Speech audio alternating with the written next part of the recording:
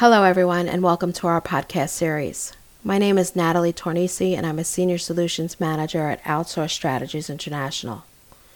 I wanted to take this opportunity to talk about common skin conditions and go over some of the ICD-10 coding. Skin problems can be a major concern, whether it's a mild allergic reaction or other conditions which are far more serious.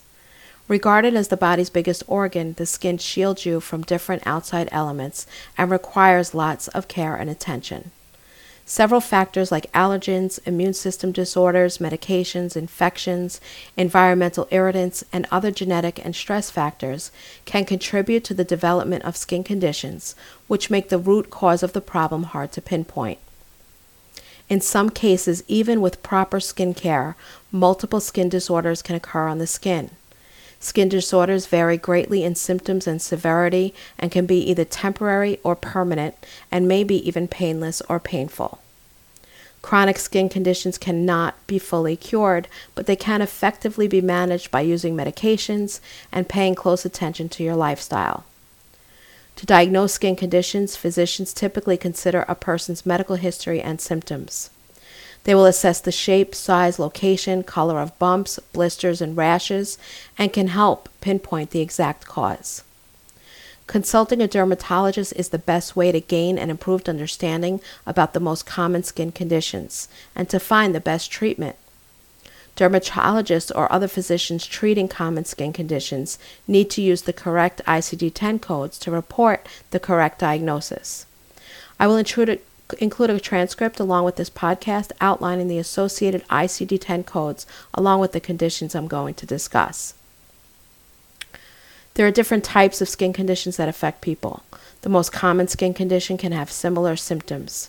Skin irregularities that are typically symptoms of a skin disorder can include raised bumps that are red or white, scaly or rough skin, peeling skin, painful or itchy rashes, fleshy bumps, warts, or other skin growths, dry cracked skin, discolored patches of skin, or a loss of skin pigment.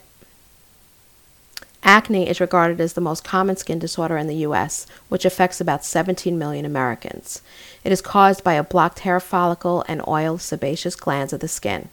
It's often triggered by hormonal changes. Commonly located on the face, neck, shoulders, chest, and upper back, acne can affect people with any skin type at any age.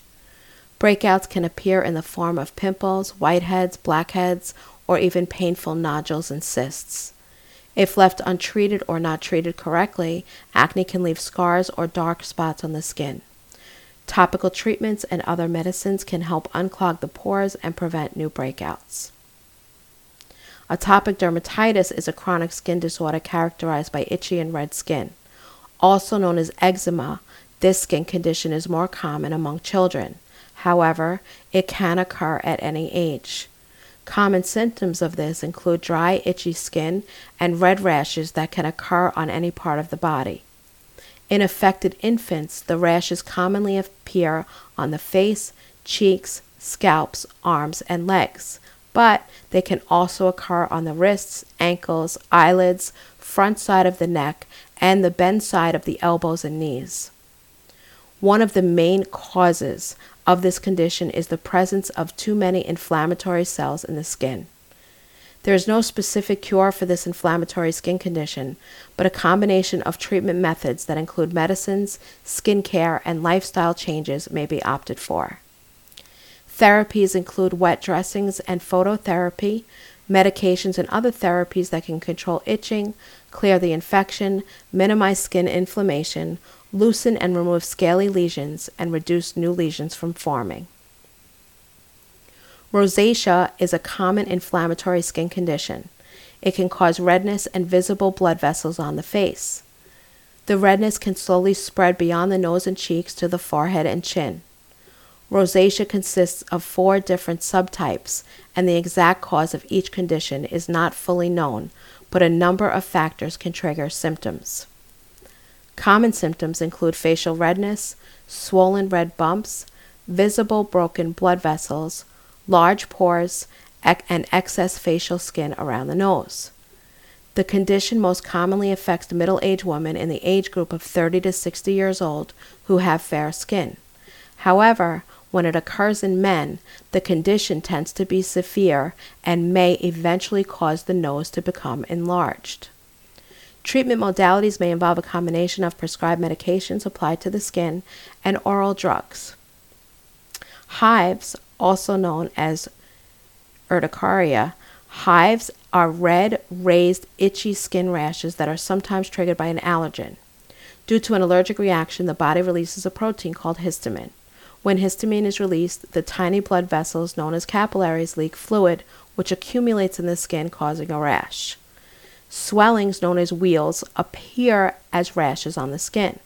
These rashes are usually pink or red with an oval or a round shape. Hives are usually temporary, but in some people, some people can develop chronic hives. Treatment for this condition includes non-sedating antihistamines, which can help block or reduce the body's allergic response and ease the itching. In severe or chronic cases, patients may be prescribed corticosteroids or stronger drugs.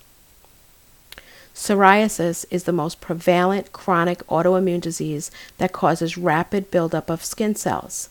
This overgrowth of cells on the skin can lead to thick, scaly plaques that may itch or cause discomfort. This condition affects about 8 million people in the U.S. Although the exact cause of the condition is not fully known, it is thought to be largely related to an immune system problem and even genetics. Psoriasis can begin at any age, though the disease typically manifests in adulthood. Symptoms include dry, cracked skin that may bleed, small scaling spots, swollen and stiff joints, soreness, itching, and burning sensation around the patches, thick pitted nails, and painful or swollen joints. Treatment modalities include systemic medications, topical therapies, and light therapy.